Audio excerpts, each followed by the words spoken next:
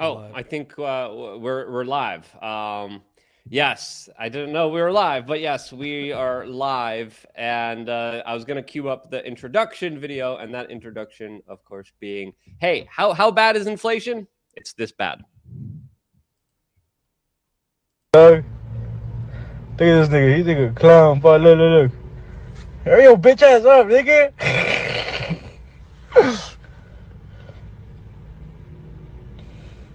This nigga got some big old titties. That's some really big, bad inflation. Welcome back, beautiful and amazing human beings. My name is Luke Radowski here of wearechange.org. As of course, we are going to be live for the next hour and a half here on youtube.com/wearechange. And then, of course, continuing the conversation on Rumble, as of course, there's a lot to discuss, as there's a lot of internal woke drama at Harvard University. Dave Portnoy got involved. Lots of people are canceling each other. We're going to have that conversation, plus a lot more, with all the latest news, all available here for the next hour and a half on thebestpoliticalshow.com. We've been working really hard here behind the scenes. There's many ways that you guys could participate in the conversation, as of course we will be reading every super chat, every message you guys send in. We of course will be addressing when it comes through a super chat or a Rumble rant or through mysuperchat.com, which now Clint has promised to read every which one from last night and tonight, or he promises to, of course, taser himself live on air. As of course, this conversation is going to be a very interesting one, as we have a semi-packed house for this conversation. Joining us for it is, of course, the one and only James Lindsay. James, for the people who don't know you, who are you and how would you introduce yourself? I am James Lindsay. I run a company called New Discourses. I'm trying to be as super boring as possible because I hate to talk about myself. I write books. I expose communism. I spend all my time reading woke and Marxist and weirdo literature so that people can decode it. Somebody said I'm the woke Rosetta Stone recently, so I'll just go with that. Newdiscourses.com is the website. I'm at Conceptual James, being an asshole on Twitter most of the time. And so that's who I am, I guess. I don't know. What do you want me to say? That's pretty popular. You say whatever you want. We're living in a free country somewhat now, where we still have the ability to say what we want in some way, shape, or form. I wanted to make a joke about that inflation is what I wanted to do. I think you go right ahead if you want. Well, that dude is pulling off Bidenomics just as well as the administration is all I wanted to say. Like that, it's pulling it off. That's what Bidenomics looks like. It's working for him and nobody else. And that's a lot of inflation. Yeah. He's pulling something off. I'll just leave it at that. As of course, desperate times call for desperate measures, and I don't want to know what that guy's up to. The next person I'm going to introduce probably does, and his name is Clint Russell, a man who has forgotten to read the super chats and Rumble rants last night. Clint, how are you? You know, I'm how does it feel being in my seat for a week? It's very stressful, Luke. I'm doing my best. My best. Yeah. But I will say this. I'll be much more appreciative of you moving forward, seeing as there's a lot to take on when you are trying to steer the ship. I am a prodigy, or not a prodigy, a student, if you will, of Mr. James Lindsay. I've been listening to New Discourses for years, or as long as he's been doing it, it feels like, and it's a fantastic deep dive. His ability to analyze critical theory and explain it to the masses and wake us up has been a godsend to me. It has helped with my show, Liberty Lockdown, and I'm thrilled to have James on. I've had him on the show a couple times, and I was very, very happy that he was able to make time for us tonight. So let's get into it. I'm going to start us off by getting Patrick Bet-David's take on the non-firing of the president of Harvard, Mrs. Gay, and we will see what James, having been the demolition crew of academia, thinks about his take here. I actually love the fact that they took this position. You know why I love the fact that the board took this position? Let me tell you why the board took this position. In this situation, Penn won. In this situation, Penn won. Because you can hire somebody, for example, you can hire somebody in a company And how much background check can you do on the person? Do you know if the person's a serial killer? No. No. Do you know if this person likes young boys? No. Do you know if this person has certain porn habits you don't know about? No. Do you know if this person, you don't know this stuff, right? You hire them. But then imagine you hire them and that comes out and then you don't fire them. If the board fires them, what the company is telling you is, we don't stand for that. But if you hire them and the board keeps them, what the company is saying is, we stand for that. So in this situation, Penn is saying, we don't stand for what she just did. Harvard is saying, we do stand for what Gay did. Wow. So Harvard lost big time, okay? Parents, if you're thinking about putting your kids in Harvard, you may want to think twice. James, thoughts? I've been saying stop hiring Harvard graduates and stop hiring college graduates for a while. I gave a talk at Penn State recently, and so that's not the same Penn, but that's University of Pennsylvania. But I gave a talk at Penn State, and it was cool. University talks are challenging in certain ways, but at the end, I was just F Harvard. It was this is all Harvard's fault, and they were really happy with me. So I've been blaming Harvard for a long time. Harvard is actually just showing us what Harvard is with this. This isn't surprising to me. I think the only person on the internet not at all surprised by this. People are like, well, she plagiarized, blah, blah, blah. There's probably some woke interpretation. Yeah, it's we wrote about it in Cynical Theories 5 years ago. It's literally called research justice, where they get to bend the rules of regular research in order to prop up intersectional characters. This is not new. This is what they do. She is an agent of the revolution, so she gets special treatment, and they decided that doubling down on her was a less damaging approach. I think what they're going to do is they're going to try to spin, and they're already trying sort of, I don't know how it'll work, but they're going to try to spin this that they're making the university system in general, but Harvard in particular leading the way, is making a true stand for free speech, and everybody else wants to censor and silence speech. So they're going to do a full reversal, the total Uno reverse card on free speech and censorship. And they're going to try to say, no, we stand behind her and we're 100% behind her speech, and free speech is the cornerstone of our country, and blah, blah, blah, completely ignoring the fact that they've, been just absolutely blowing people up for speech for years. I think that's probably what's going to go on. This is zero surprise. And there's a lot of money at stake here, as it's estimated that they've lost nearly $1 billion in donations. But there's a lot of different nuanced points that you kind of hinted and brought up here, kind of extrapolating this entire saga, because there are a lot of different debates. There are a lot of different takes here. A lot of people are kind of in the middle here. A lot of people are like, yes, finally the woke institutions are eating themselves and attacking themselves. There's other people saying, hey, free speech no matter what here. How do you deal with this problem, Lindsay? Or do you just kind of step away and see them kind of eat each other up? Well, the revolution only strengthens itself. This is something people don't understand. It's people think, oh, these contradictions are going to build up on them. And all they ever do is consolidate power and consolidate power.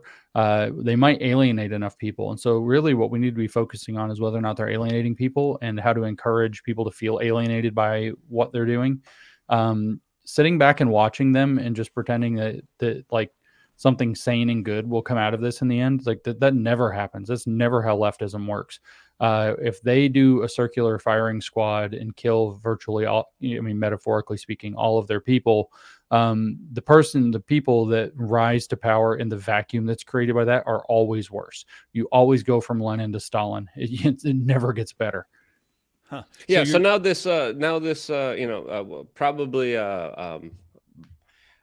isn't she a lesbian? Now this black lesbian is probably going to be replaced by, the new Mao Zedong of Harvard University. Is that what you're saying? Well, if she, right now she's not being replaced at all, but if she is replaced, it's a pretty damn good bet that what they're going to do is replace her with somebody who's either harder line, which is what we saw say with the mayorship of Chicago, which Eric Adams as the mayorship of New York is now. That's kind of getting dicey. Or they're going to replace with somebody who's much more subtle, who's able to be a much more crafty operator, who isn't going to make these glaring errors, but is more subversive. So the pressure, there is no let's remove this person. The problem, I should say, not the pressure. The problem is deeply structural to what's going on. I mean, we could say, I don't know when Harvard went bad, probably when Rockefeller dumped a ton of money in it 100 years ago. But at some point, Harvard went bad, and it's not going to just ungo bad because you switch out a president because she made a faux pas, even though that faux pas, it's not a faux pas, but that's the way that they would view it. That she created she said something inconvenient is the way that they would view this in front of Congress.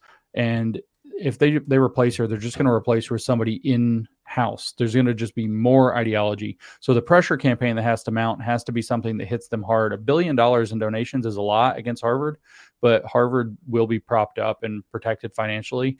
What hurts Harvard the most is that its graduates struggle to be hired, that a Harvard degree becomes recognized as a liability, especially at high prestige firms.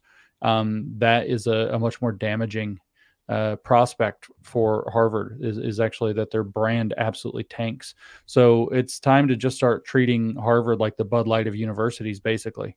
Absolutely. And now there's a big debate that I want to kind of go and talk to you about in a little bit, specifically when it comes to some individuals saying, hey, now it's time to support Bud Light. Other individuals like myself are saying, no, we shouldn't. But before even getting into that debate, Dave Portnoy is doing exactly what you were just describing, as we have a Daily Mail article here describing how now he is doubling down and is saying that he will never hire a Harvard graduate again. After, quote, President Claudia Gay keeps her job, your diploma is useless to me. The entire country should do the same. I kind of agree with Dave Portnoy. I don't want to hire anyone from a public university, from an indoctrination center, which, again, was heavily financed by the Rockefeller industry and essentially made people good factory workers and allowed them to, of course, regurgitate information, be good order followers, and do what they were told without even questioning it or doing the rational thing. I think if there ever was a biggest kind of subversion of our institutions and societies, individuals like David Rockefeller, specifically when it came to the education system, when it came to the public healthcare system, was able to dominate these institutions by throwing a lot of money into it. Now we see very similar things being done by Bill Gates. But through that money, they financed their larger kind of ideology. And I agree with you. They might get rid of some of these presidents, but the larger problem there still absolutely persists. But yeah, I'll join Dave Portnoy now officially as well, promising. Wait, Clint, are you a Harvard grad by any chance? No, but I would lie just so I wouldn't get fired if I were. Okay, I promise never to hire a Harvard grad. Not even just because of this latest Israel thing, just because the whole system is rotten to its core, and I don't want to incentivize people who, of course, went through that line of indoctrination that are a byproduct of this larger system.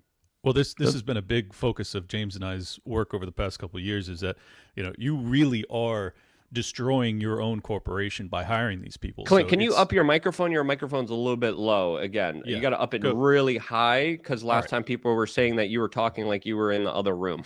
I'll juice it. Go ahead, James. Juice it up. I mean, I would just say that what we're talking about in terms of, Portnoy, or I guess now you joining in, Luke, which is, a huge step for you to not hire Harvard grads anymore. That actually is happening kind of organically. I kind of hear that a lot. I hear people whisper, whether they're working for, big consulting firms, whether they're working for other corporations or whatever, that it's like, yeah, Harvard grads are a problem. Every time we hire them, there's a problem. They come in, they're entitled. They won't do any of the grunt work. They're like, it's a problem as it is. It's already kind of getting to be a meme in even the prestigious employment world.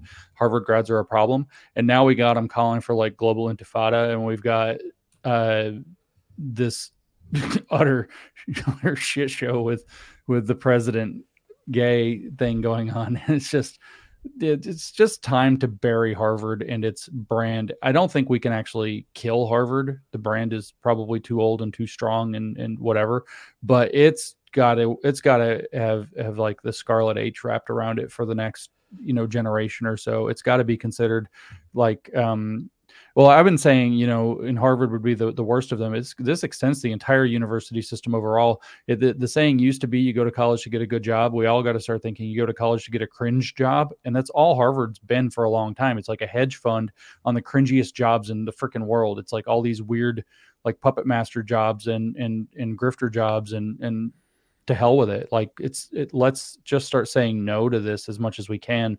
It's organically happening because Harvard sucks, but now Harvard's really showing everybody that it sucks, and great in my opinion. You said, it's like the factory. It's like the factory for the woke mind virus that essentially comes out of that thing. Again, we're a small company. We probably would never even be in a position to hire a Harvard grad. But I just wanted to reiterate: none of you guys are coming here working for We Are Change. Well, it's so self-destructive, the corporations that hire from these indoctrination mills. These people come in and they are by their very nature, they become subversives. And they are ultimately massive litigation risks and undermining their bosses. It's just so self-destructive, but it kind of feeds upon itself because these people hire their own.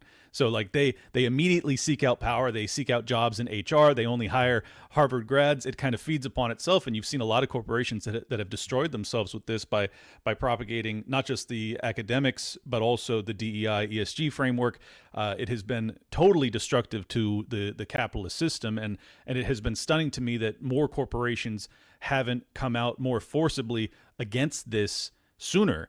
I guess I'm grateful to see that it's happening, but it does concern me that this is the one time I actually agree with the president's taking this stand, that even if you're saying reprehensible things, you ought to be on a college campus allowed to do so. This is supposed to be the area where unpopular concepts they go there to debate. We just went through this with Jordan Peterson and all these other academics that were getting chased off of college campuses, and the right wing was saying, no, let's have debates, let's talk this out. And now you have the same thing with this Intifada chants and everything else. I still stand with that position. I still say to myself, I would rather there be debates with these people. I don't want to see these student groups kicked off of campus, and I don't necessarily want to see these presidents fired, even though they certainly could have worded things better. I'm curious, James, I know you've already kind of answered this, but is there any negatives by wanting to see these people fired for defending free speech, even though they're doing it for a principle that is not our own? Is that not still upholding our principles? Well, yeah, this is actually a subtle point because cancel culture in reverse is still cancel culture, and it's still the problem. But cancel culture is a very specific thing. Like firing people for taking responsibility when they abuse their power is not the same thing as canceling people. And I know that like at a low resolution, it looks the same, but they're not at all the same. And in this case, we have two things in front of us with President Gay or whatever. We can talk about the one at Penn. I forgot her name, but it doesn't matter. With Gay at Harvard, there's two things. The question is, did she violate the university's policy that it's her job to uphold? And it looks like yes. So canceling somebody for uncomfortable speech when she actually violated the university policy, whether that policy is good or bad is another question. Well, that sucks. A second issue, and I said there were three. A second issue is that the plagiarism charge is completely unrelated to this. We probably found out about it because people started looking really closely at her, but it's actually completely unrelated. And that is the kind of thing you would dismiss a president for. There's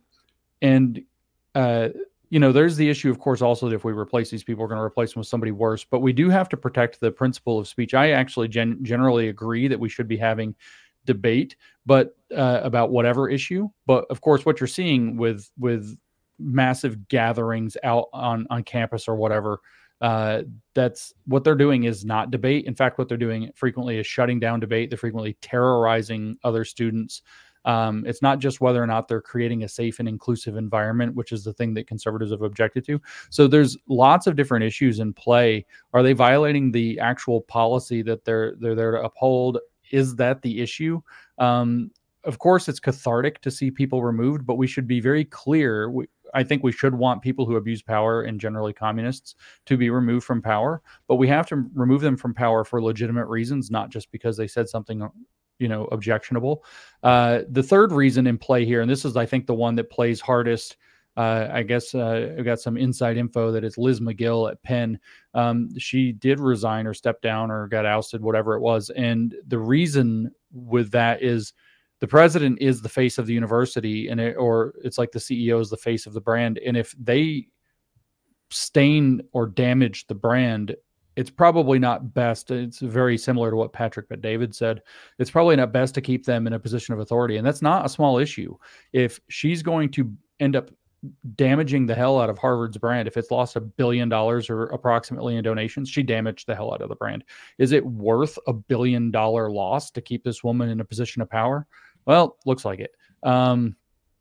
So those things matter too. So, but the question is, yes, there is the answer to your question, Clint, is yes, there is an issue where you are removing somebody for arbitrary reasons, or because you don't like them, or because they spoke, in an ugly way. But there are also legitimate reasons that should be appealed to.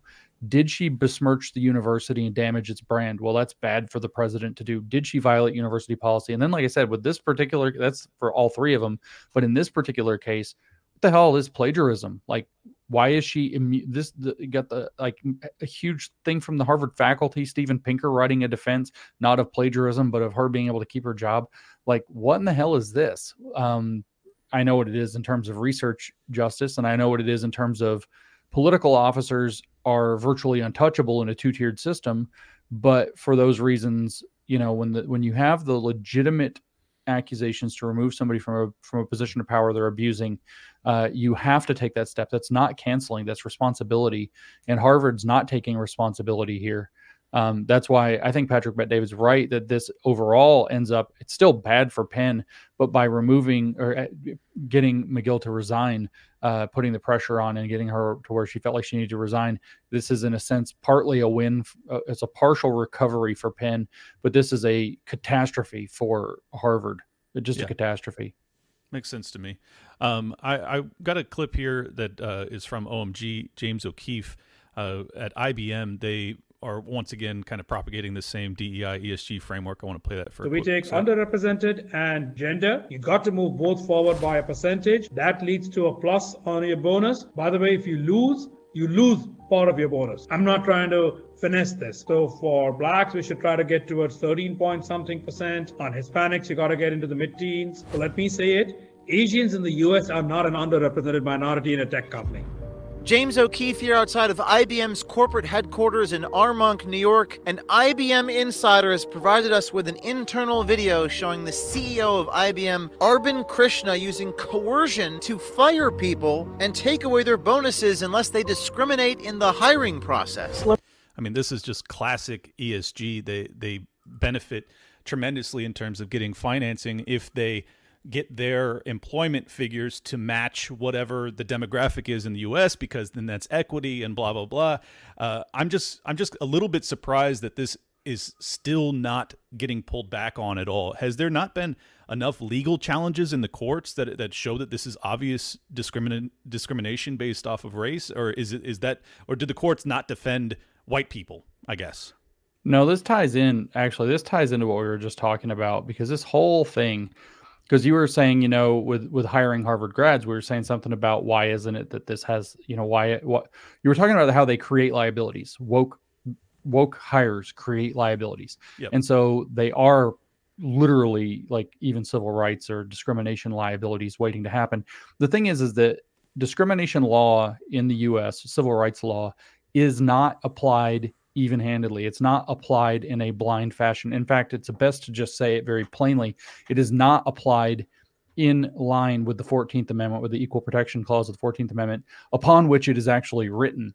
And so what you see is, why is this not getting pulled back anywhere with the legal challenges? Why do you still see the hiring of blatant liabilities who are going to lead you into certain kinds of litigation? Is because they still have the power, and this is largely based off of the judicial interpretation in Griggs versus Duke Power from 1971 about disparate impact in hiring, whether or not that constitutes evidence of discrimination. It allows them to actually weaponize civil rights law to claim they were fired because racial minority, or failed to be hired because of racial minority or sexual minority or whatever, when in fact it might have been for something completely different. The ability to weaponize civil rights law to say, I was discriminated against, here's proof, all hinges on the interpretation of that Supreme Court case, which said that if there is a disparate impact. So let me just tell you what was going on in the case. Duke Power had like all big kind of factory or industrial kind of environments had a floor, and it had like a managerial tier, two different tiers of employment in some sense. And what they actually did was they separated the floor workers, so you could work there and have all the experience in the world, and you might be able to get promoted into the office, but you couldn't cross from floor to office without passing a competency exam. And this competency exam was producing a disparate impact in the number of, it was not at parity with the number of white people that were passing it versus number of black people. More black people were failing it than parity suggests should be the case. And so it went to court. They alleged that the test was discriminatory. They were not able to find any discriminatory question or any discriminatory intent whatsoever in Duke Power. But the fact that the test was producing a disparate outcome was taken as a de facto discrimination that the company was held to be responsible for. And so this opened up to the idea that you can interpret whether or not discrimination is happening under a clause of disparate impact. So what you're seeing with this ESG crap is they're exactly the stuff we just saw IBM talking about. Why are they still hiring these, literally like walking hand grenades, woke students? Why are they hiring these people? The reason is because civil rights law still tilts the liability incentives away from fighting against this stuff. It's not just the ESG scoring. Yes, it is the ESG scoring, but it's not just civil rights law being misinterpreted through disparate impact. Overwhelmingly tilts the liability field against employers that don't play ball on this. So it's not just that they know that they're going to get dinged on the ESG game with BlackRock or Vanguard. And there's a whole huge, interesting corporate thing. You talk about it decimating capitalism. It does, this ESG stuff does so much bad stuff to capitalism, to capital, period, that it's shocking. But at the same time, you have this huge problem with the fact that the discrimination law, the civil rights law, is not actually being interpreted according to the constitutional amendment it was written around. They've created in disparate impact a de facto equity protection clause instead of a equal protection clause, which doesn't exist in the actual wording of the amendment or the Constitution. So this is actually a more sophisticated rendering of Caldwell's argument in the age of entitlement. They have in practice created a new constitutional regime under misinterpreted civil rights law.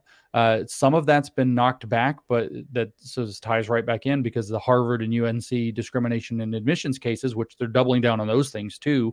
Those cases knocked back some of the cases in the Supreme Court, or overruled some of the decisions in the Supreme Court.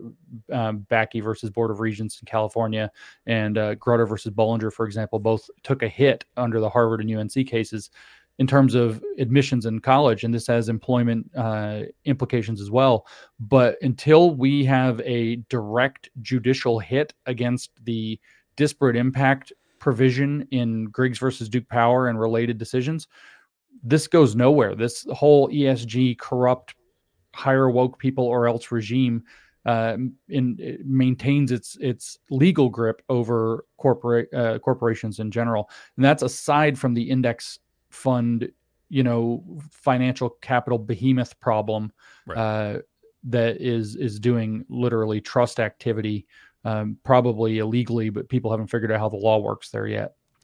Interesting. Well, I know Luke's got to run for IRL here soon. So before you do, Luke, I'd like to get your comments on that.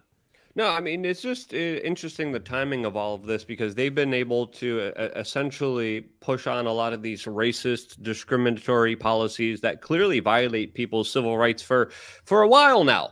But now, when it comes inconvenient to the American kind of larger foreign policy doctrine, they're like, okay, no, that's it. Now we need to have some scalps here. And they got Penn. They're going after MIT. MIT also is connected to a lot of the kind of intelligence agencies. So that purge is also kind of interesting, as a lot of the pressure now has been on Harvard. I'm trying to be like, hey, MIT they're connected to some really weird, sketchy stuff. Let's really start focusing on there, as I think James kind of really put into perspective how these larger institutions are essentially factories of what I would call the woke mind virus that a lot of people are being captivated by, and pushing a lot of these discriminatory, crazy, insane policies on the rest of the world from. So I think it's important to call a lot of this out. It's fascinating to see this kind of internal purge, not purge happening here, but a lot of people are saying boycott, boycott, boycott. I wanted to continue the conversation. I could stay on for a couple minutes more. I could probably leave in about 15 minutes, as I had this conversation last night with Tim Pool. We disagreed on this particular point. I thought Tim brought up some very interesting perspective and points, as he made the argument that, you know, we should support Bud Light right now because they are now doing good things and investing in non-woke companies. And we need to say that we had a victory here. We need to reward the dog for good behavior. Meanwhile, my argument is no, we shouldn't, because they're still doing a lot of woke stuff. I think it's important to still boycott these companies. I think it's important to stand up to them. I think it's still important to send a larger message that we can't just be simply placated by an advertisement that works out for both of the people who are involved to the tunes of hundreds of millions of dollars, since personally, I think morality shouldn't have a price tag on it. James, I wanted your kind of perspective on this and your point of view. Where would you stand on this particular kind of debate and conversation? Well, since Tim's not here, I'll tell you, I agree with you. Good. If Tim was here, I would also say that I agree with you. But I heard from Grok that he's a trans man, so I don't know if I take his word seriously anymore. The thing with Bud Light is that ball got fumbled either way. We got to do what we got to do with it. But they were never, nobody at Anheuser-Busch or InBev or whatever was ever hauled in front of some kind of a, say, Senate hearing or an oversight meeting to explain why in the world they did this in the first place. In other words, it never ended up on record what kind of incentive structures and pressures that they're under from either ESG or these corporate equality index scoring mechanisms or other mechanisms. So we've already kind of fumbled the ball. But I mean, one of my main reasons, if I'm not wrong, unless it's changed, didn't Bill Gates go in it's like low point and buy an absolute metric ton? Yes, he bought a huge amount of stocks, and that was my point yesterday too on the show. Originally, I was kind of hearing the arguments. Ian brought up the argument like, hey, no, this is an international company that does a lot of bad stuff and tried to sell alcohol to small children while influencing them to cut off their you-know-what.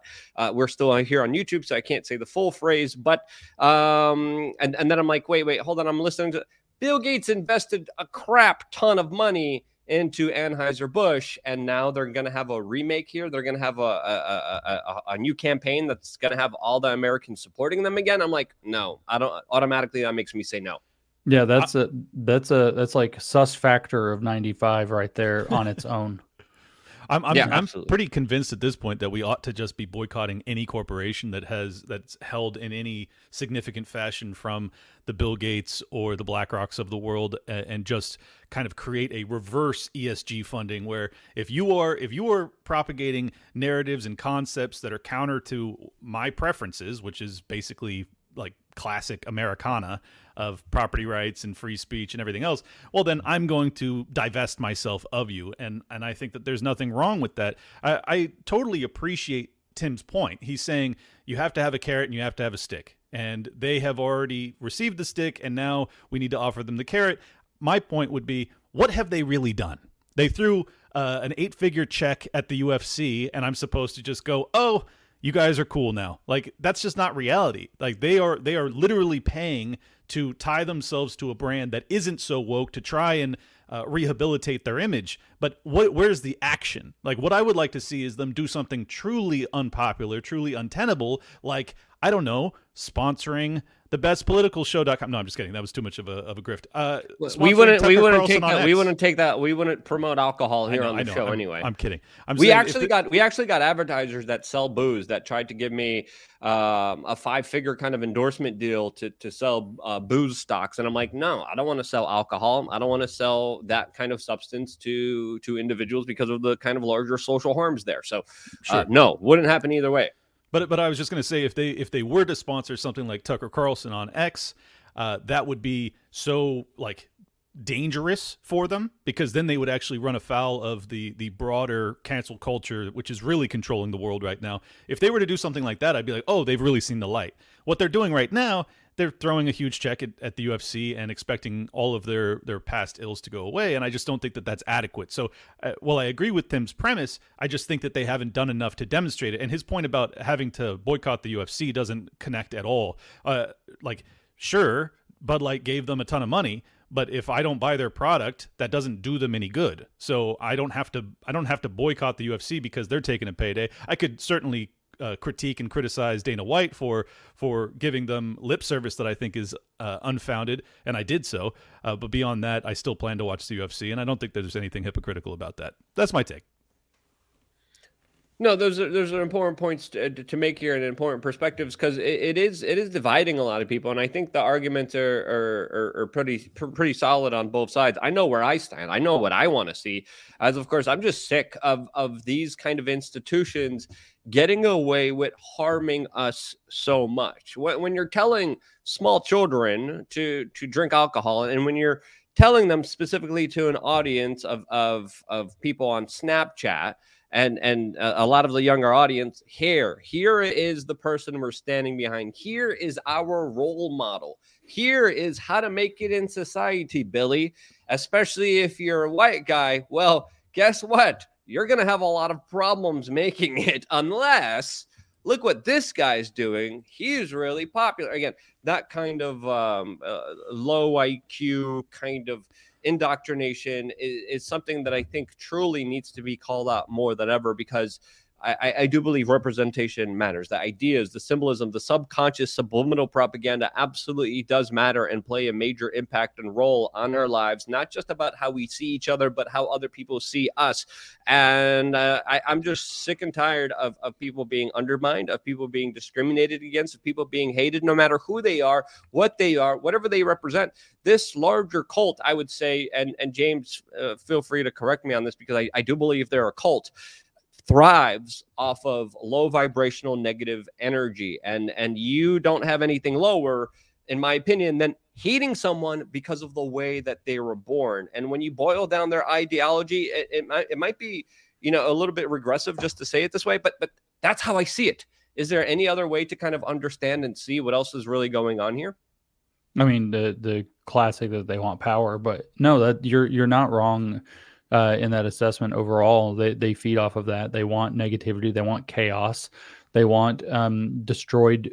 They want people on the margins, basically margins of their own lives, margins of society, so that they can scoop them up, radicalize them. Now, later, if they have more power, they won't want that anymore. They all these totalitarian regimes in history do a massive cleanup campaign after they gain full power.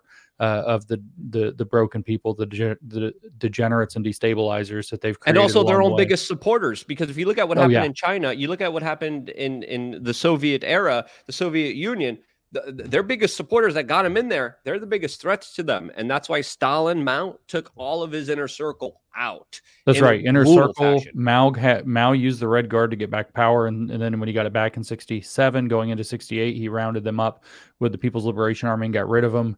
Yuri Bezmenov in his lecture that he gave in 1984 said that he called the left those political prostitutes, and he said that you shouldn't do anything to do with them. They think that they're going to have a standing in the new society, but that's of course preposterous. But they know too much, they're too dangerous, they're too broken, so you just line them up and shoot them, is actually what Bezmenov said. So they get rid of those people for sure, and they feed off of that. That's completely right.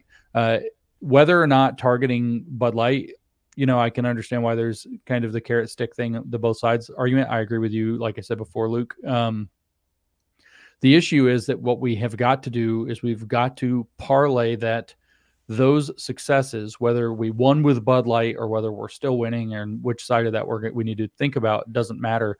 We've got to get in the habit of taking those things to the next step, because it's ultimately the ESG driven cartel, the financial cartel that's got these corporations by the cojones, rather than just the like I said, the civil rights misappropriation of law that's really driving these things. And it's when Clint said that it's destroying capital or capitalism, you may not have a full depth of understanding just how deeply it's doing that. But it's not just, ideological capture and using what amounts to monopoly power, using other people's money to jerk the market around in stupid directions. It's also the fact that they're undermining, using these gigantic passive index funds. They're actually undermining the purpose of the market in the first place. One of the primary purposes of the market, a la the invisible hand, is in fact price discovery. It is all economic activity, as Hayek pointed out, is ultimately also information gathering activity. And so if you can't accurately determine the prices, then you are not going to be able to allocate resources correctly. Centrally planned economies always fall afoul of this, and then there's mass starvation eventually. So for all of the inner circle wiping out that Mao and Stalin did, they also ended up starving millions of their own people.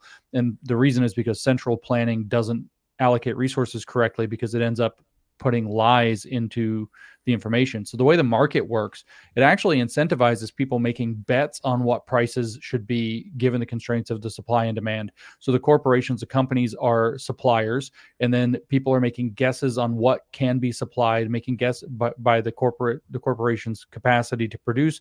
They're making guesses on what the demand of the population is, and then they're placing literal money on those guesses. They're making bets, and the people who make the most accurate bets, whether they're trying to just invest, whether they're short selling, whatever they're doing, they get rewarded sometimes big time for making accurate guesses that ultimately set prices.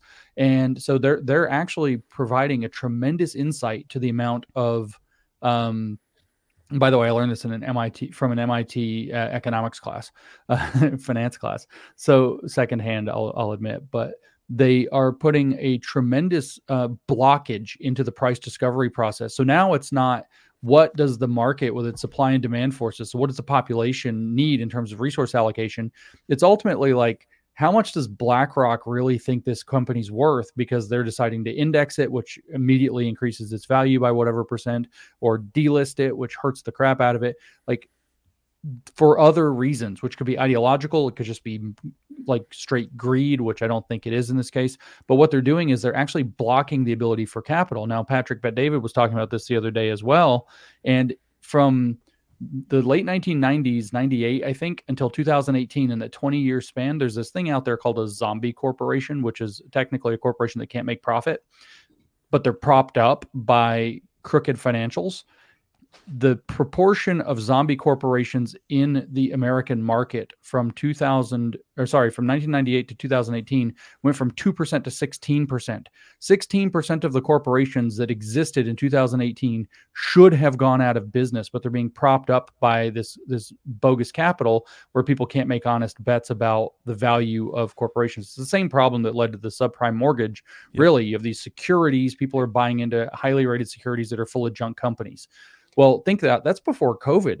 How many corporations got wrecked, but they played along really well? I don't know what the zombie corporation rate is now, but that was before COVID. This whole thing turns into a giant scam to create, basically, I've been calling them corporate ring wraiths, because they take the ring. In other words, they adopt the ideology of BlackRock, Vanguard, State Street, these huge financial institutions with the ESG crap, and then they get to float whether they're profitable or not. Like, is Disney even profitable anymore? Like, is that a thing? Is it a zombie corp? Yeah, if you look at their movies, they've had a long stream of bombs as of late, and it's because they're pushing a bunch of narratives that the parents don't want their kids to be imbibing of. And to your question as to whether or not I understand the depth of it, I think the reason that this your audio is low again, really quick. I'm gonna have to leave really quickly. I'm gonna have to go here, but I like what you guys are talking about, and I want to leave you with this conversation that you guys will be continuing here. As of course, I wanted to bring up the fact that it also revolves around secret Federal Reserve bailouts that have been happening for many years now. I confronted Ben Bernanke about this. He got really angry and literally tried to rip the microphone away from my hand when I asked him about the largest transfer of wealth in recorded human history that happened in 2008 and 2009 during the banking crisis. That, of course, they also helped engineer in many different ways. There's also two articles that I sent into the chat. Josh, if you could just quickly pull them up, because I want to leave this conversation between you and Clint, because I'm going to have to go here now. And it's not just BlackRock. It's not just State Street. It's the U.S. Federal Reserve. And it's also individuals like Lynn Forrester D. Rothschild that, again, launched her own council with many of the payment processors, with Visa, with MasterCard. We have a New York Times article here that I also sent into the private chat that talks about how the Pope blesses the business plans and how they're launching an inclusive revisionism of capitalism. So they've been trying to do this for a very long time. They use different names, they use different things, but I want you guys, Clint and James, to continue this conversation when I leave. We should also leave on YouTube. We have some Rumble rants. We have some super chats. We got one Rumble rant from the Red, who said alcohol is how they keep us stupid and depressed and distracted from all the ish that they're doing to us. I agree. Alcohol is definitely a suppressant. A lot of people say spirits, and a lot of things people think it's spiritual. There's another one here by Based Joe saying, I'm just here to give you my money. Based Joe, I appreciate you for your super chat and you guys supporting us. Ada19 gave us $5. Thank you so much for that super chat. Thank you, all of you guys. As of course, I am now officially leaving. Clint, you decide when the conversation gets really spicy, and then you guys get off of YouTube. But I'm leaving now. James, thank you so much for joining us. Clint, run the show. You're head of the ship right now. King of the castle. Yes, and I am going to go on. We have some really cool guests coming up on the Tim Pool show. That's going to be at 8 p.m.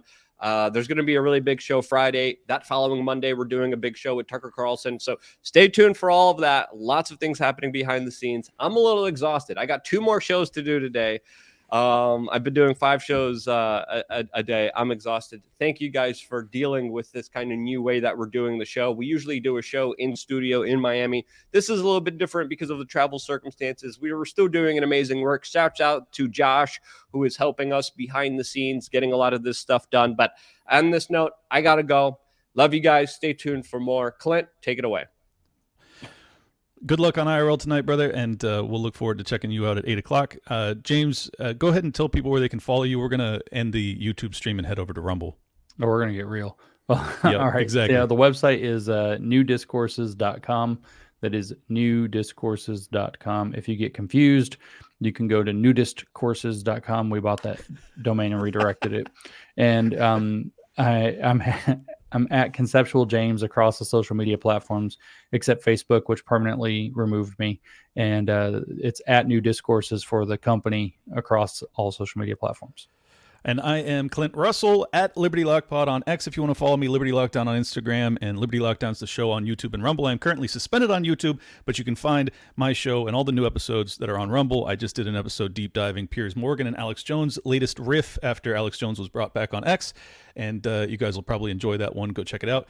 And we are now exiting from YouTube. Please, everybody, come on over to Rumble. I know it's scary. I know it's new technology. It's horrifying. It's a new platform. How could you possibly transition? Well, you can. You can. If you haven't learned anything from all of the woke college professors, you are capable of transitioning. So transition over to Rumble right now. We'll see you guys there in just a second. And in the meantime, let's play a little video to show how much more entertaining the Rumble segment's going to be.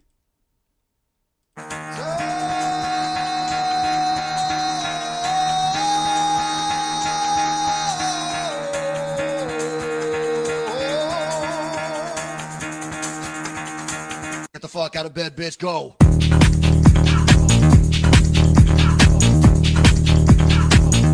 Get up, get the guy go.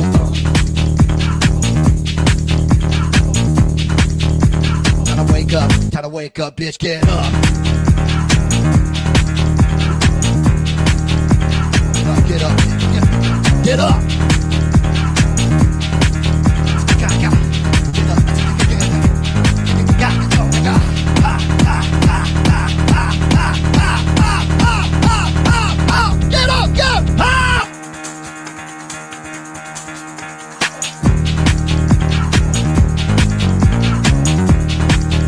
Welcome to Rumble, motherfuckers. God, I love Rumble so much. I'm so grateful we get to talk openly and honestly. So, James, I wanted to say a bunch of inappropriate things because now I'm allowed to. Should we be pushing to end the Civil Rights Act, given that it is only being applied in the direction of minority protections, which I actually agree with, but if it's not applied even handedly, that seems totally counter to the entire framework. It also ultimately creates essentially a reverse Jim Crow, where it becomes almost illegal for large corporations that want ESG, DEI framework style funding to hire white men or straight people broadly. It's like, it just seems as if there needs to be some sort of attack on the offensive. And I know, obviously, if you go against the Civil Rights Act, you're going to be labeled a racist right away. But this is racism. So what do we do? Well, I mean, there's a lot to say there. The answer to your question generally is no, I don't think we should get rid of the Civil Rights Act. That's the short answer. But there's a ton to unpack. So, of course, the internet will now condense that to James said, no, don't get rid of it, but no, but. The thing is, like I was talking about earlier in the other part of the segment, where it was like I was talking about the disparate impact clause that got injected into the Civil Rights Act's interpretation and application following Griggs versus Duke Power in 1971. Like, instead of saying as a first step, let's obliterate the Civil Rights Acts, why don't we say as a first step, let's try to get this very obviously bogus judicial decision and legal doctrine straightened out first and see where the chips fall. I think that would actually open things back up, and it would enable us to fight against equity on the grounds, very simply, that the 14th Amendment contains an equal protection clause, not an equitable protection clause. The equal protection clause should be applied even-handedly, and it should actually destroy equity. The 14th Amendment lawsuits are going to be unbelievable against equity once this disparate impact judicial logic gets overturned. And so going after that as a first line not only makes more sense, it's also just in a straight practical, as a straight matter of practicality, way smarter. Like, the right now is fearful and desperate. And so, like, its favorite thing to do, and I say the right, I'm very broad, right? Sure. I'm just very broad strokes, left, right. I'm not going to get into this whole complicated shit about libertarians and everything else. Like, forget that shit for 5 seconds. There's two sides, broadly speaking. And what the right does is it's like, wow, women hate us. We're losing with women. Obama capitalized on that and won big. The Biden thing capitalized on that, win big. And every time. So what do? Well, women are screwing us, so let's get rid of the 19th Amendment. Like, bro, you can't even win a fucking state senate. You can't even do that. And then why? Because all these women's are voting against you. So you're going to come out and campaign on offense on the thing that's going to alienate the shit out of them. Mm-hmm. Great plan, guys. That's like it's like a strategy made out of football bats. It's the stupidest thing I've ever heard in my entire life. So there are like, let's campaign on ending the Civil Rights Act in the midst of it. Like, that's not going to work. That's a campaign design just from a political standpoint, sure. Taking morals, ethics, like taking all that just from a political standpoint. That's literally like taking your Glock and putting as many rounds as you can in each foot before you set out. It's just the stupidest thing that I've ever heard of. So no, that's not the right target. There are provisions, and I am not adequately legally versed to be able to talk about this in depth. There are provisions within the Civil Rights Act that I think that as a matter of legislation, we should be revisiting and clarifying. We absolutely have to go after all of this, like, for example, Department of Education, Office of Civil Rights interpretations of Title IX in particular, like where they've extended it to sexual orientation and gender identity.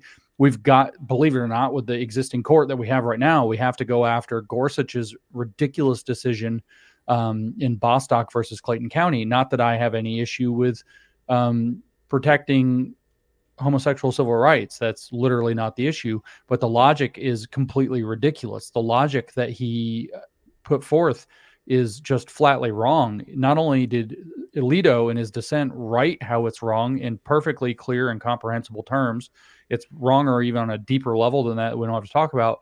But furthermore, the attorney arguing the case actually conceded openly in court that there was a fatal flaw in the logic that they were giving. And then Justice Gorsuch wrote the majority decision the other direction and said, yeah, no, sexual orientation, if you discriminate against that, that is discriminating against sex, so Title VII applies. And like, no, it doesn't. So we've got a lot of like idiotic judicial decision-making that has happened that we should be setting massive campaign sites on. Not saying let's get rid of the civil rights law, not saying let's get rid of civil liberties for like whatever minority group or whatever, but it's like, let's get back to applying this under the Equal Protection Clause, and let's get the legal logic straight and clear.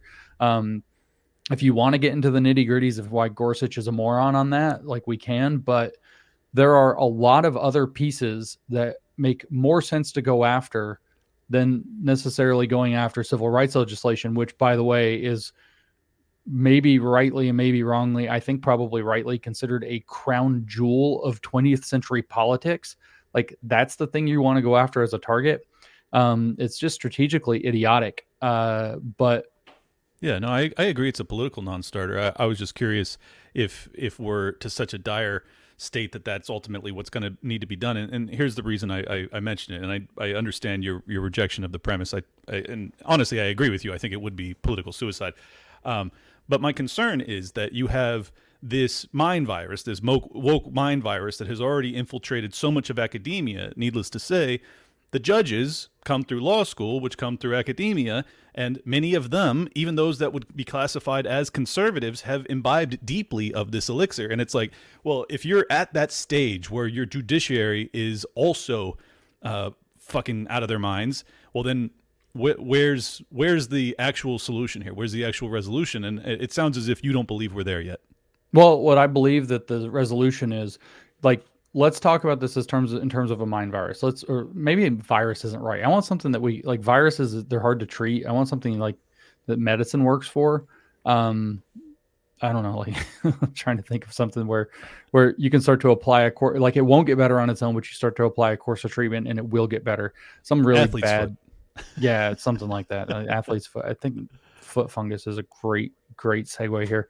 But the thing is it works more like that. Like, we've only just actually started to apply real medicine to this.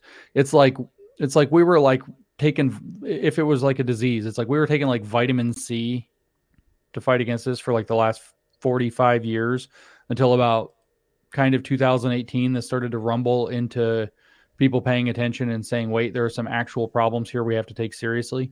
And partly that's because everybody just thought those people that tried to apply better medicine before were crazy.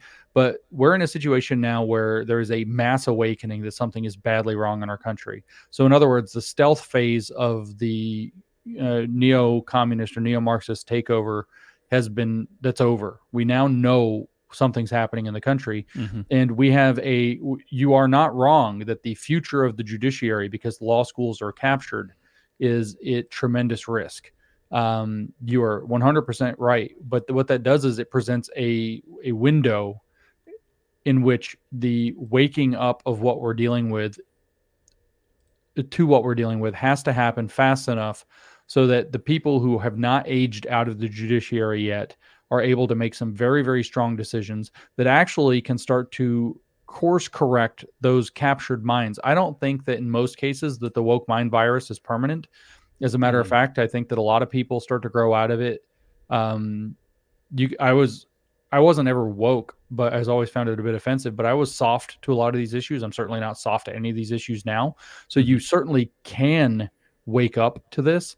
And I think it's incumbent upon us to do literally a mass wake-up campaign that if we don't, then we are going to lose our country. But if what you're saying is true, like, what good is getting rid of the Civil Rights Act going to do anyway if we had the possibility of doing it? They're just going to put one back. Like, yeah. Just because there's judges doesn't mean they're not going to achieve it through legislation or whatever again anyway. Yeah, and it would be more overtly antagonistic towards the majority, which is obviously a diminishing figure at this point. But we got 2 super chats here. Sluggo123 says, supporter. I guess they became a supporter, and they said, let's rumble. Yeah, let's go. Marks Lives says, Lindsay, is it true that boys go to Jupiter to get more stupider and girls go to college to get more knowledge? James, tough questions for you. What do you think? Yeah, well, it's not knowledge that they're getting in college, that's for sure. What they're getting is cult indoctrination that is particularly susceptible to the female disposition.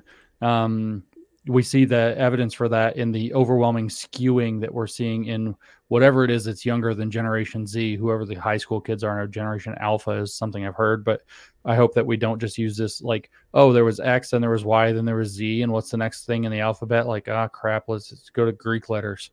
Like, let's not do that. Like, we should be calling them what they are. Like, we had the silent generation, then we had the greatest generation, and then we had the boomers, and then we had what they call Generation X. That's a bad name. What should it be called? It should be called the second greatest generation, obviously. Then the millennials, that actually could work because of the timing, but it's kind of stupid because it's not descriptive. We should call it the broken generation. I'm not sure what we do with these Gen Zs, but the Zoomers actually kind of works because that's sort of descriptive. And then anyway, whoever's younger than that, the polarization between boys and girls as to whether or not they're accepting woke, like the girls are like super woke and the boys are like super not woke. Yeah. And I'm hearing lots of anecdotal, but there's also survey data showing that this is the case. So what's happening is that the woke mind virus is somehow tailored to whatever set of, infectious receptors or whatever that are involved. It's more suited to the female disposition, female neuroticism, than it is to the male disposition or male neuroticism. And I don't know exactly why that is. It seems to be rooted in care and trauma and nurturing and all of these other kind of weird virtues. But it's also extraordinarily socially and emotionally negotiated and bartered. So it fits like female psychopathy way better than it fits male psychopathy. So there are lots of reasons, but so the girls are definitely not going to college to get more knowledge. The girls are going to college to get turned into automatons of the revolution. And like, I don't know about the part about going to Jupiter. Can we go to Mars first? Like, let's. I cannot believe that this silly question got you to give such an in-depth answer. That was beautiful. All right, I have more questions for you, but I want to play this clip. This is Mark Levin interviewing Elise Stefanik. Elise Stefanik, the House Republicans in the Education Committee held a very important hearing. I noticed they haven't done it in the Senate yet under Schumer. And that is to get to the bottom of what the hell's going on these campuses and universities with this virulent anti-Semitism and Jew hatred that reminds one of almost Kristallnacht, where people are marching around talking about exterminating Jews. People are hiding in their dorms rooms and in their libraries. People are afraid, Jews, from going to class to their dorm rooms and so forth and so on. You know, Elise Stefanik, you're not Jewish. You're what I call a righteous Gentile. And you're right, I'm not Jewish, but I have grown up with many Jewish friends. I went to Harvard Hillel as early as my freshman year. It shocked me that the president of Harvard had not been to Harvard Hillel until after the Hamas terrorist attacks against Israel. And she was dean of the undergrads at Harvard for years and had been at Harvard for decades. So this anti-Semitism is inexcusable, but it needs to be rooted out at its core in these ivory towers. It has poisoned the ivory towers and higher education broadly. And the amount that we have heard from Jewish students who are rightfully fearful for their safety and security, the White House should also go a step further and support investigations, and ultimately there needs to be prosecution against, again, this illegal targeting of Jewish students that is happening. But this congressional investigation, which was announced by the Republican chairwoman this past week at my urging, we're not going to hesitate to subpoena communications, documents, all aspects of how these schools and others have mismanaged this crisis. So you could probably guess where I'm going with this, but let me start by saying I've been very disturbed by what I've perceived to be a massive uptick in genuine anti-Semitism, and I don't appreciate it. I think that any sort of identitarian collectivist ideology, especially hatred towards collectivist groups, is totally counter to my worldview and the world I want to live in. So let me get that out of the way. But the right wing, the anti-woke folks, the people that are allegedly my allies, now turning around and saying we need to have investigations and prosecutions and subpoenas to get the private communications of these college apparati to try and assess whether or not something criminal transpired. It just strikes me as being a very heavy-handed approach that really verges on what the left would like to do when they're describing everything as racist and sexist as homophobic. Does this not seed the ground or lay the groundwork for that exact same behavior to be implemented against the right? Yeah, of course. That's the real threat. What the left can achieve directly, to kind of borrow a riff from Vivek Ramaswamy, and I'm not going to go pee in the middle of this. Please do. That'd be hilarious. I mean, that's pretty alpha, but that was such a Chad move. But but to borrow, like he always says that what the government can't do through the front door, they get the corporations to do through the back. Actually, it's not the way he phrases it. Let me get him right. He says what they cannot do through the front door of government, they get done through the back door of corporations. There's something very similar happening here. What they can't achieve through direct action on the left, they achieve through the reaction of the right. Right. They get the right to become the right hand of the left, in other words, and to advance the erosion of civil liberties that they need to advance in the next turn of the. Think of the dialectic in this case, the dialectical warfare, like a game. It's like chess. Like you go, then I go, then you go, then I go. Right? You don't get 2 turns in a row, and so think of it like that. And they know that they can take a loss in this turn to get a reaction in the next turn so that they can then win in their next move. And they're really good at that. And so you're exactly, I think, spot on with this. The question is, as always, did something actually criminal occur? If something that's actually criminal occurred, follow the actual criminal investigation guidelines. You've got to do everything. I mean, when you're fighting against something that is throwing the book in your face, the pressure on you to do everything by the book goes up by a factor of 10 every single time. You have got to be by the book way more, because otherwise you risk losing the book. If they don't want the book and you don't want the book, you don't have a book anymore. And that's a problem.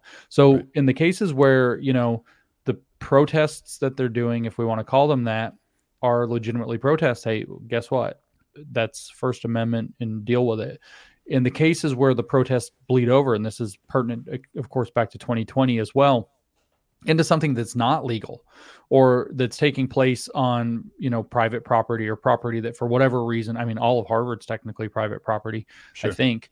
And so if there are designated spaces where, because it's private property or whatever, that's not acceptable, if they're barricading people into a space and in a sense holding them hostage and yelling at them, they're not doing protest, like something else is occurring, in which case you've got to follow up on that kind of stuff.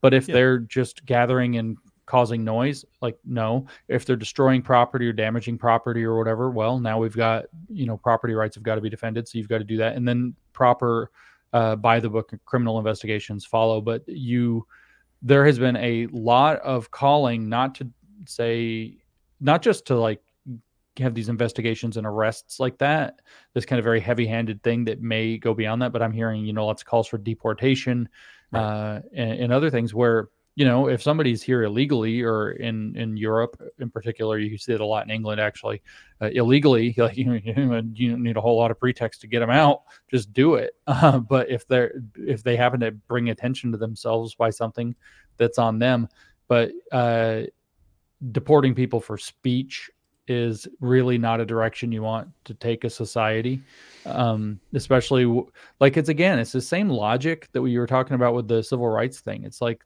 you don't like the right doesn't have any institutional power. Like, how the fuck you think you're going to deport people? Like the second you don't have any power to do it, and then the second you start, the people who actually have the power are going to use it to deport you. Like, what are you thinking? It's like.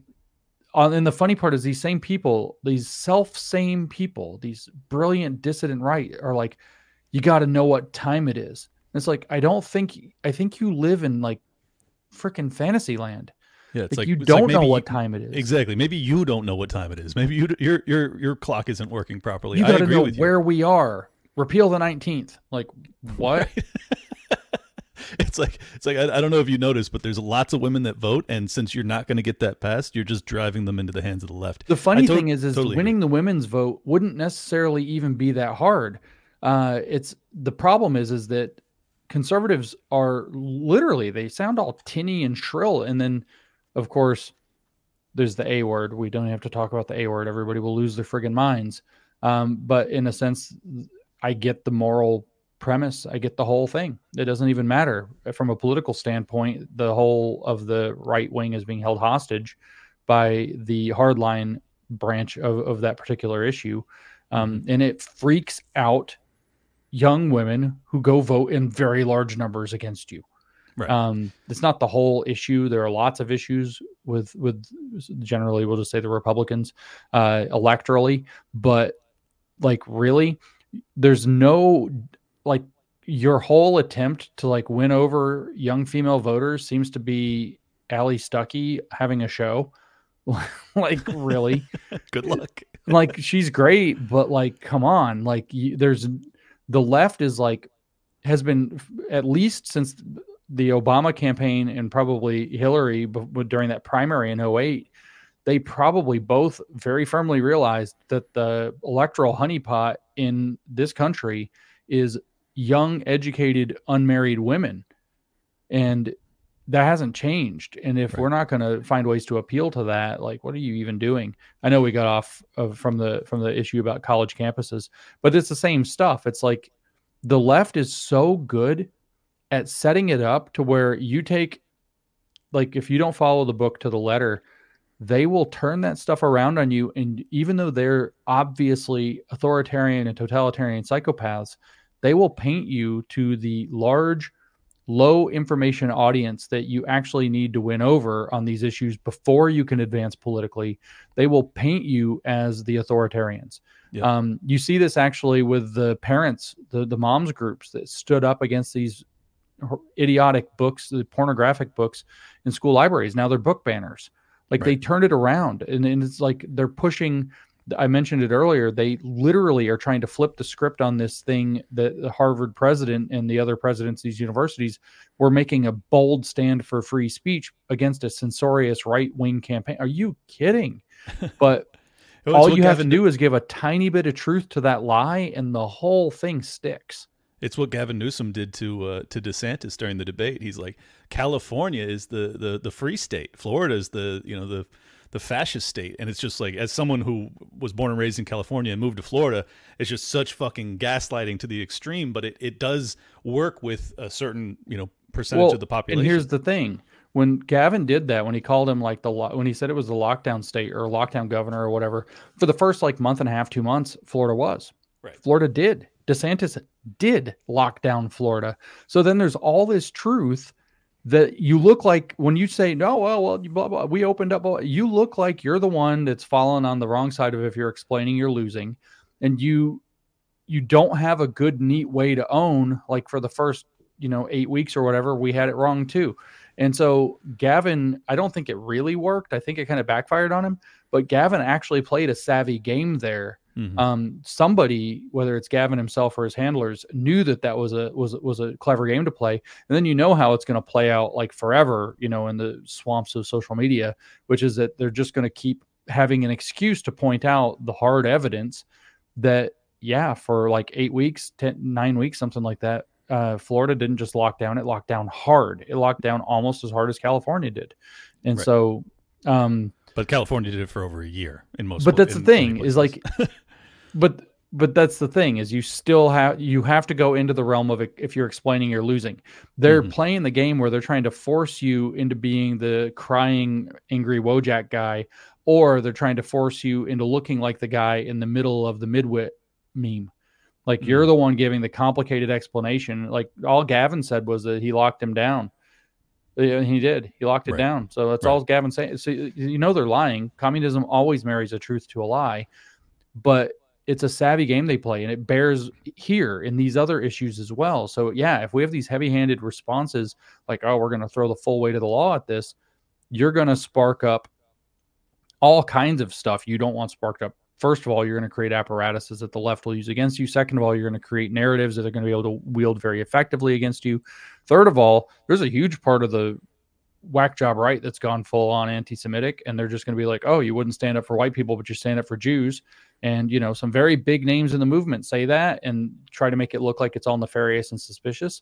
And it's like, that's chaos agent shit right there. And you're just giving them the hand to play, it's like you're handing them extra aces for the hand that they're holding, which is a pretty crap hand. Right. Or knocking the knife out of their hand and handing them a gun.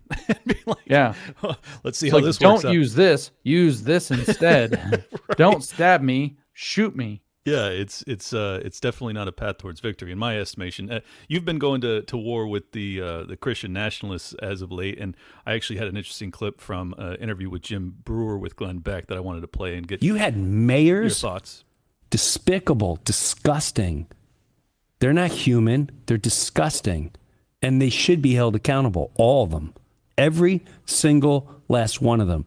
Every mayor, every governor that shamed you, terrorized you, tore your family apart, made you lose your job, divided everybody.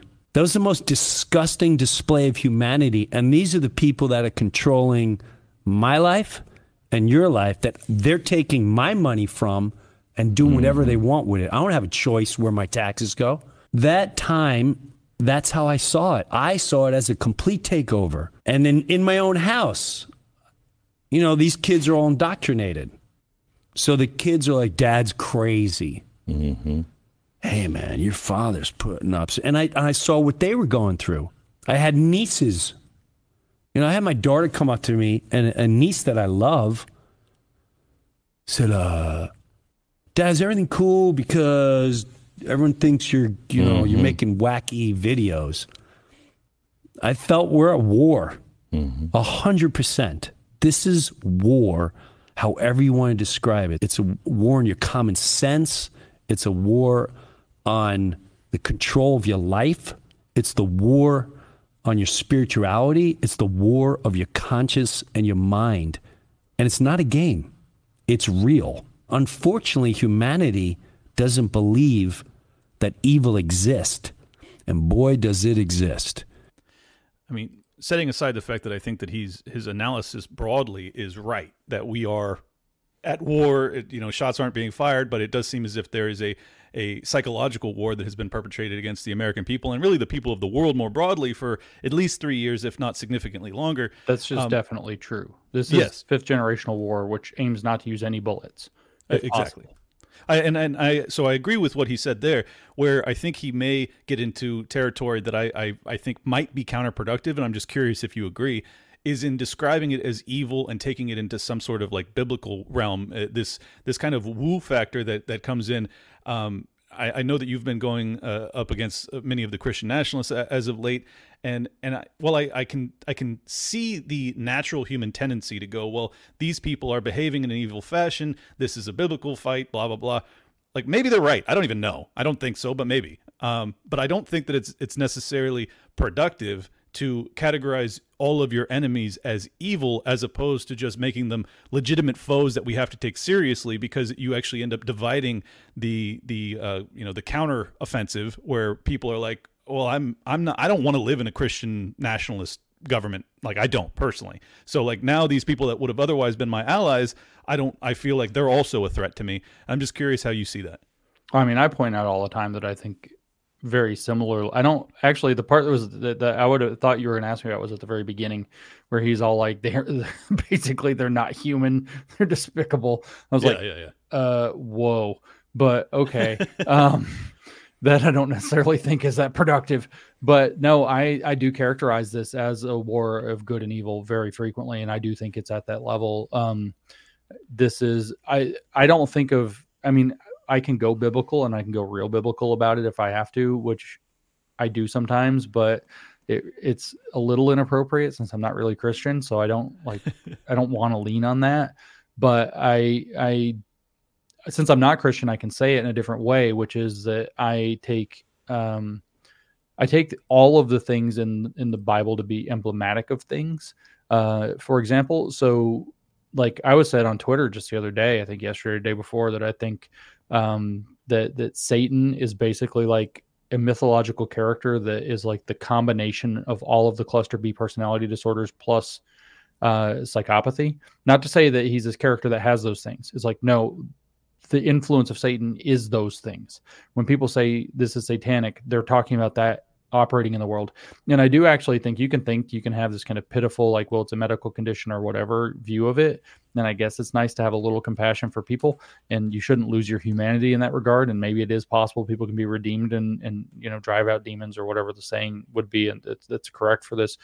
But the fact is that whatever it is that the word evil means, it means this deliberate attempt to wrest power and control people to often with hostile intent, with detriment. Political warfare, which is what fifth generational warfare is using, which we both acknowledge is happening, is by definition, the use of political means to get your target population to behave in the way that you want them to, by definition, with hostile intent. So it is an act of absolute hostility. And I actually do think that it goes further. I think that they are operating from a position of, I mean, my studies of critical theory have more or less convinced me that this is a position that hates life. At the end of the day, it wants destruction.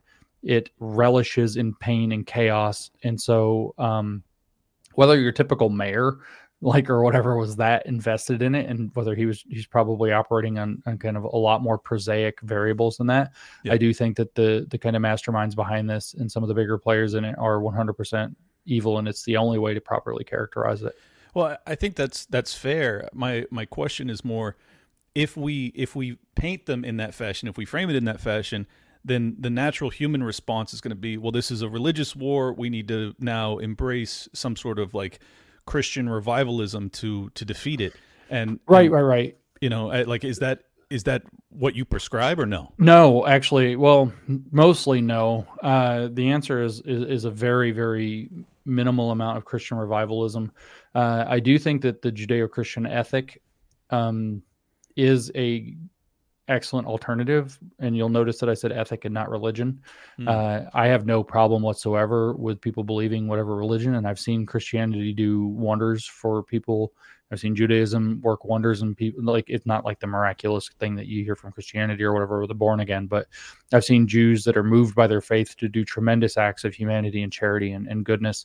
Same with Christians. I've seen Christianity, like, personally, I've seen people have their lives transformed. So belief, yeah, that's fine. That's great. And I support it when it's creating healthy outcomes.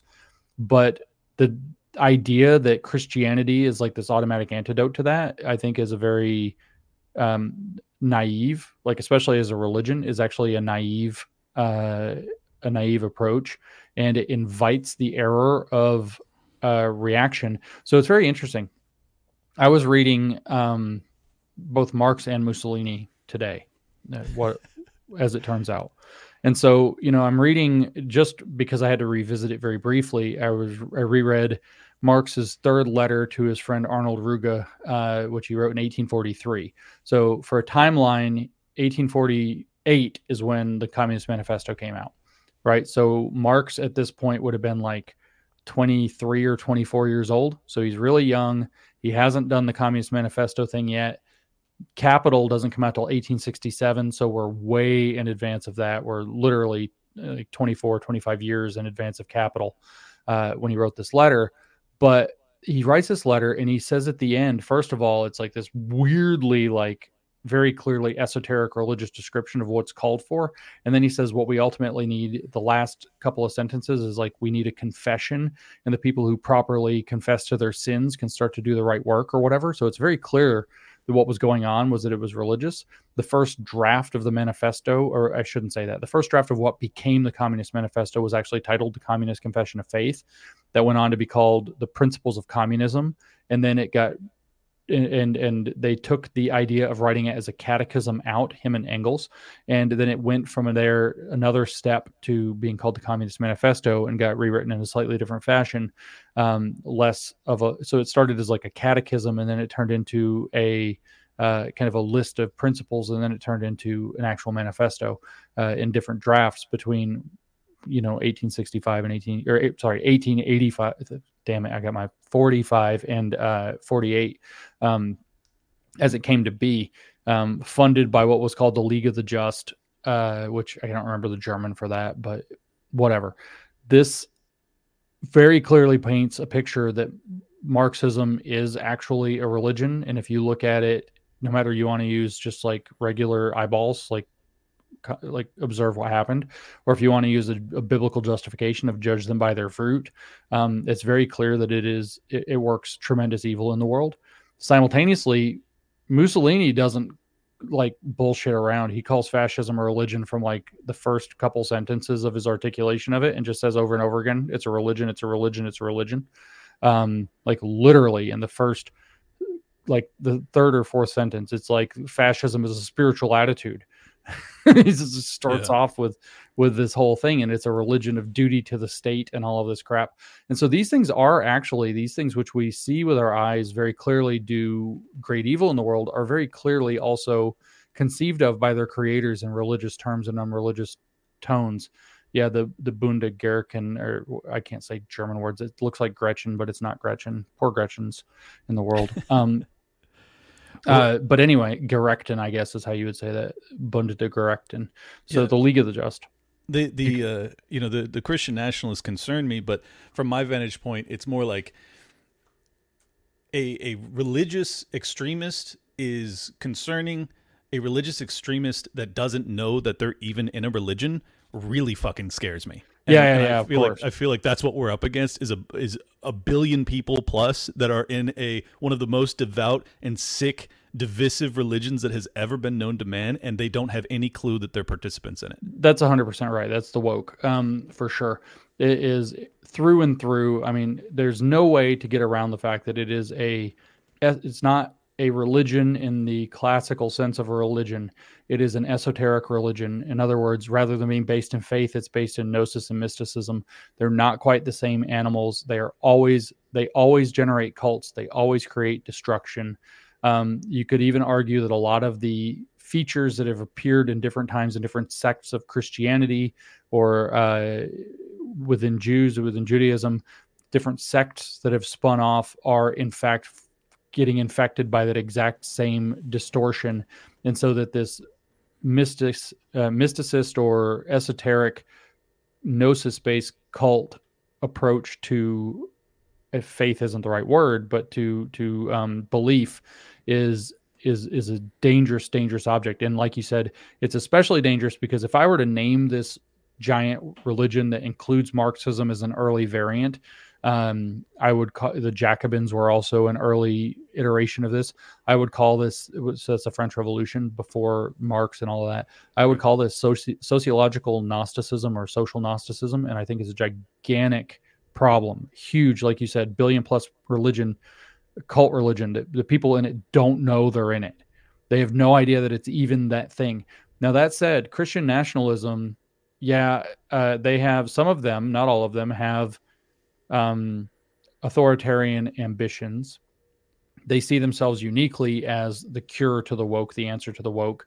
And one does want to be cautious about, whether it's Jim Brewer's rhetoric or whatever, they're about feeding that kind of gospel of glory, which I think is a really, really big twist into the bad sides of those things. But at the same time, we've just got to be a lot more honest about Christian nationalism than we're being. It's a fucking op. It is 10,000% a freaking federal operation. Rob Reiner putting out this weird, creepy film that ties it to J6, which is in exact parallel to a 56-page document the House Unselect Committee filed about how Christian nationalism is the real cause of J6 during those hearings a couple of years ago. Yeah. Like, Rob Reiner, he's a Hollywood guy. Everybody knows he's tied to CIA, don't they? Like, that's just known, right? Like, I'm not stupid. Like, I just thought that was something everybody knew. So this guy comes out with this film on Christian nationalism. This document says that it is the cause of J6 and it is the end of the republic if they don't stop Christian nationalism. And so it doesn't matter. Like, all the Christians are like, what Reiner gets wrong about. No, it doesn't matter what they get wrong about Christianity. This is the whole point, is to create a freaking narrative arc with low information people who will justify government power being used against you, you morons. Has nothing to do with whether they're right or wrong about what they're saying. It's about creating a narrative arc. And so this is very, very obviously an operation that's being enacted. And the people that are on the Christian nationalist side of it that are promoting it are either the dupes of that, or they are the willing participants in it. And I don't know how to adjudicate who is who. So in other words, some of them are Ray Epps saying we need to go into the Christian nationalism. And then some of them are the dudes going into the Christian nationalism, thinking that when they shook the cop's hand on the way through the door that they weren't going to end up in prison later. Right. No, that makes perfect sense. This whole thing is a gigantic op. Like, this document, it was like, well, how do we stop Christian nationalism? It was like, first, we have to start monitoring and controlling public expressions of Christianity from elected officials. And it has all these examples of, like, elected officials, like in Congress, like giving prayers that say in Jesus' name as a congressman. And then secondly, they say that we have to, so we have to monitor public officials, but then we also have to, I mean, in essence, it's almost like we got to bring in the whole anti-terrorism routine on churches to make sure that we're seeing how domestic extremism might be rising under the brand name of Christian nationalism in churches throughout the U.S. And so it's like this massive Patriot Act surveillance program, kind of program that they want to run on Christian nationalism. This whole thing is a gigantic freaking op. Well, and then on top of that, you have the Patriot Act, which leads directly into the persecution of Patriot Front, which kind of seems like an FBI op that has some of the telltale signs of maybe a Christian nationalist type of movement. Whether there's, as you said, differentiating between the willing participants and the unwitting rubes, I have no idea how to distinguish between the two. But I wanted to play this clip and ask you a quick question. Yeah. Okay. Pay insufficient attention to the frightening scenario of a comprehensive cyber attack, which would bring to a complete halt to the power supply, transportation, hospital services, our society as a whole. The COVID-19 crisis would be seen in this respect as a small disturbance in comparison to a major cyber attack. I had you followed by Dr. Robert Malone on Liberty Lockdown, I think it was last December, and having the two of you on back-to-back or close thereabouts, and really deep diving, particularly with Dr. Robert Malone, about fifth generation warfare, his opinions as to COVID's origin. Now you have the World Economic Forum, which obviously they had the Cyber Polygon, where they were talking about this stuff. You also had the lead-in with the different protocols and plans that were being laid out to deal with an airborne coronavirus that was in the months leading up to COVID-19. There's just a lot of coincidental shit that leads me to believe that we are dealing with not a bunch of coincidences, but in fact a broader op. You then have the potential for war with China over Taiwan. You have the potential for war with Russia over Ukraine, which it appears at this junction that we've avoided, thank God. And then the potential with Iran and the rest of the Arab world over Palestine and Israel. All of that, plus a potential, all the seeding of the concept of there's being this massive internet blackout or power blackout all over the world. It does seem to me that we are perhaps in the midst of World War III and most people aren't privy to it, or I've lost my fucking mind and I'm a total schizo at this point. I'm just curious where you fall. I've been saying that for years, so maybe so we're both with total schizos. Yeah, we're two totally happy crazy people. Yeah, that was basically like watching the trailer for 2024, wasn't it? Right. And now Obama's got his movie out about it, right? Yeah. Like that's just happened. Leave the World Behind. I just watched it yesterday. Yeah, so there's they're just kind of like, they like to prime people's consciousness, but they also, if you believe the really dark religion stuff, ask people's permission to be able to do stuff. What that movie with Obama, what the money scene kind of articulates is, okay, so this will happen, and then there's going to be mass chaos, brother turning against brother, another civil war. Everybody will be angry. They won't know who to blame, so they'll start blaming each other. Well, that gives you the solution to that problem, doesn't it? It's like, we know who to blame. Klaus.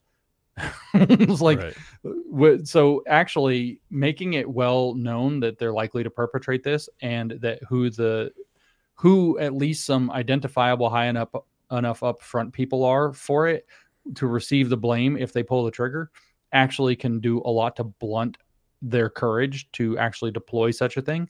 They would get a lot of traction out of pretending we were all conspiracy theorists and laughing after we stopped them from doing something horrific like that. So that's really important. We also should talk about like how's that going to play out? Well, you might go just read some like articles, like where do they say the cyber attacks are going to hit? Did you guess X? Did you count the number of articles that they've written saying that Elon Musk has made the internet way less safe and also much less secure, causing national security threats, causing the opening up for massive cyber attacks, and who knows what the implications could be. How in the world a cyber attack against X is going to close power down, I don't know. But Rumble and Locals both got struck with DDoS attacks yesterday, and then I'm also reading those articles about X the same day, and I'm like, man, it's all right there. I mean, but then again, maybe I'm just crazy. So this is what I'm saying. And so we can guess that they're real pissed at Elon about this. We can guess that they're going to probably try to blame him for creating the opening by which the cyber attacks happened, some huge cyber attack, and they're going to try to channel people's anger through a mass disinformation campaign. So everybody's mad at everybody and the wrong things. Stoke with this, what the movie shows, that they're going to use lots of coordinated like chaos agent activity to get people mad at the wrong stuff. And we've just got to be absolutely vigilant in sharing that these fools did this to us before, and these fools are going to try to do it to us in other ways. But it's like, you see stuff like this and it's like, oh, an election year in the United States. How about that? Like, duh. So if they only managed to do a small scale to attack Elon, what would that be? Well, Elon obviously made the internet not safe. So let's shut down Twitter or X or whatever. Let's shut that down. And with that shut down, where can people, maybe Rumble's really dangerous too. So let's make sure we shut that down. We've got to make sure all the avenues to being able to speak are shut down, because somehow they enable the cyber attacks, and it's Elon's fault somehow. And that this is you can very easily guess, I should say, it's a very shrewd guess that these are the kind of directions that they're going to go. Cyber attack against Twitter, blame Musk, probably expand it to other things. It's still somehow Elon's fault. He set off a cascade of cyber attacks, blah, blah, blah. But Klaus has been, you can say advertising, you could say in the language of fifth generation warfare, operational preparation of the battlefield for the cyber attacks very, very clearly since 2020. Yep. Well, and just so for the audience's sake, so that they understand that we're not just total nutcases that are plucking this out of the blue.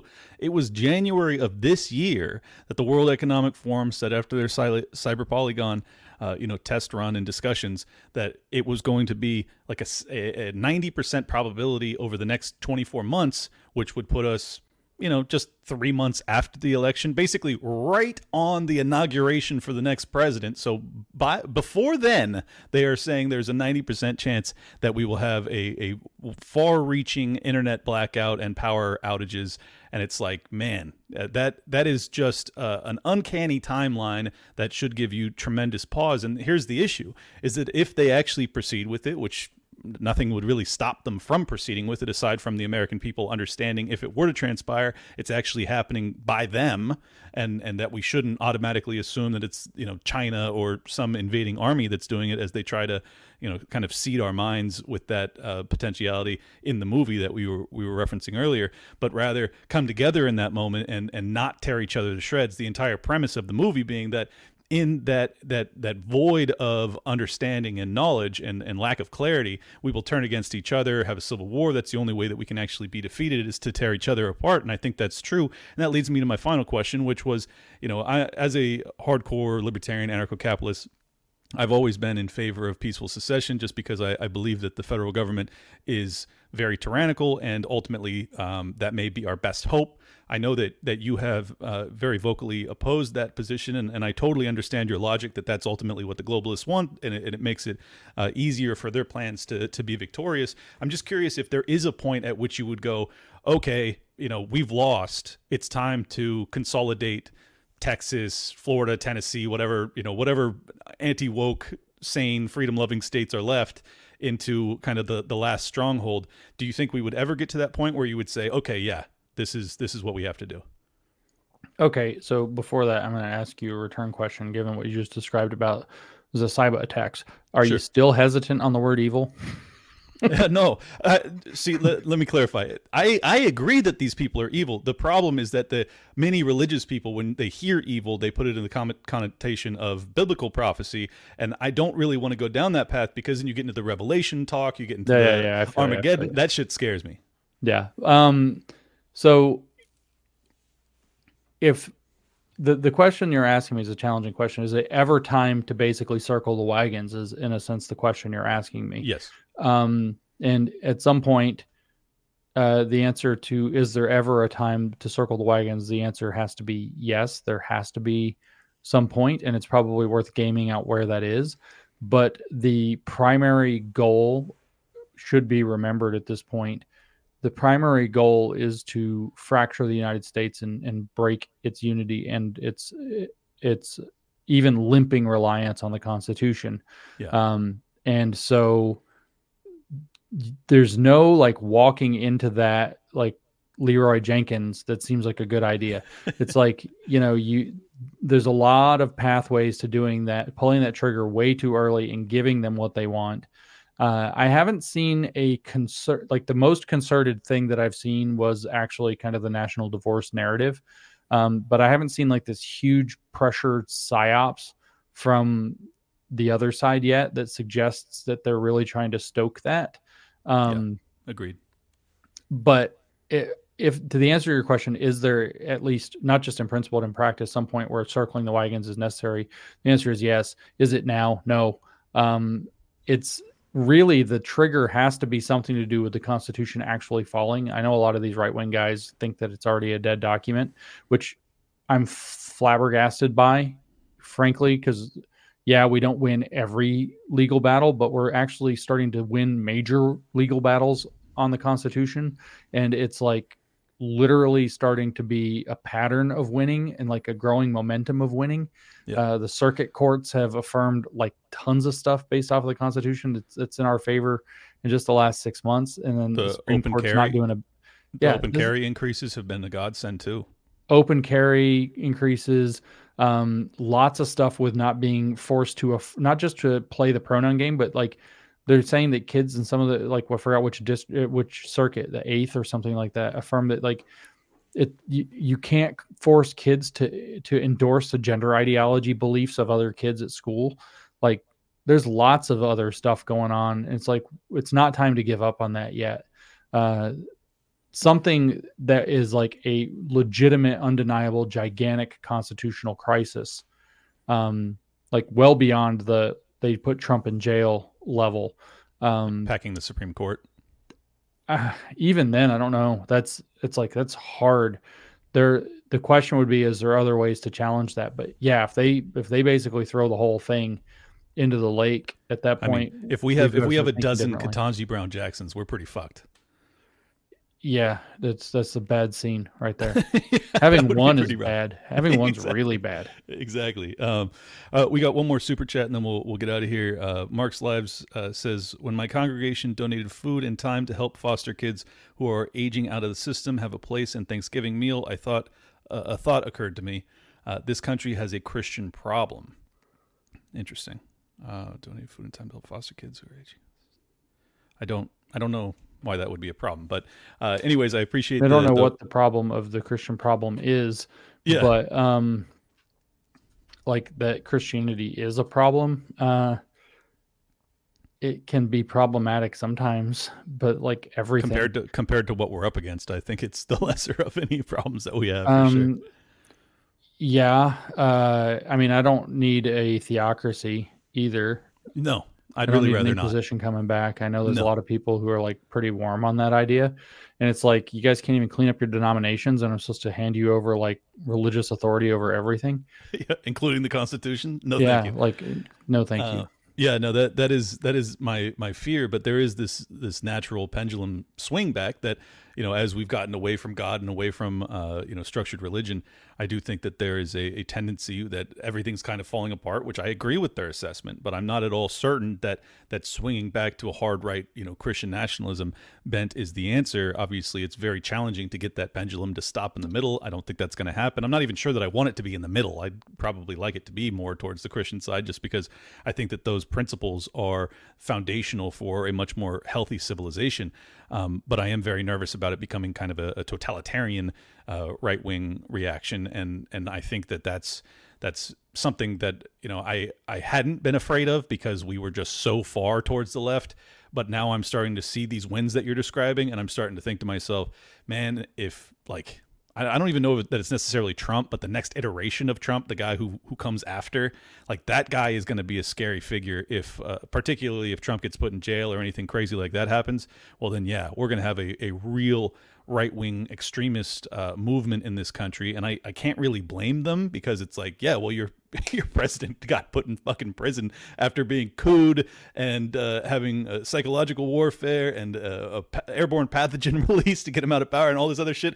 It's like, yeah, I understand why you'd react in that way, but at the same time, like, I'm trying to avoid violence. Like, that desperately I want to avoid a civil war. There is nothing more horrific than world war would obviously be more, but civil war is right there with it.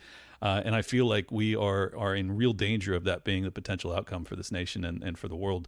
But anyways, I didn't want to end it on a sad note, but I have a tendency of doing that. James, your work has been invaluable to me over the years. Every time I have you on, I always repeat that, and I encourage you to keep going. I think that you're doing a tremendous job at educating people as to the inner workings of academia in a way that very few people are capable of. And I'm stunned that you continue to do it. I'm eternally grateful for your diligence and your courage.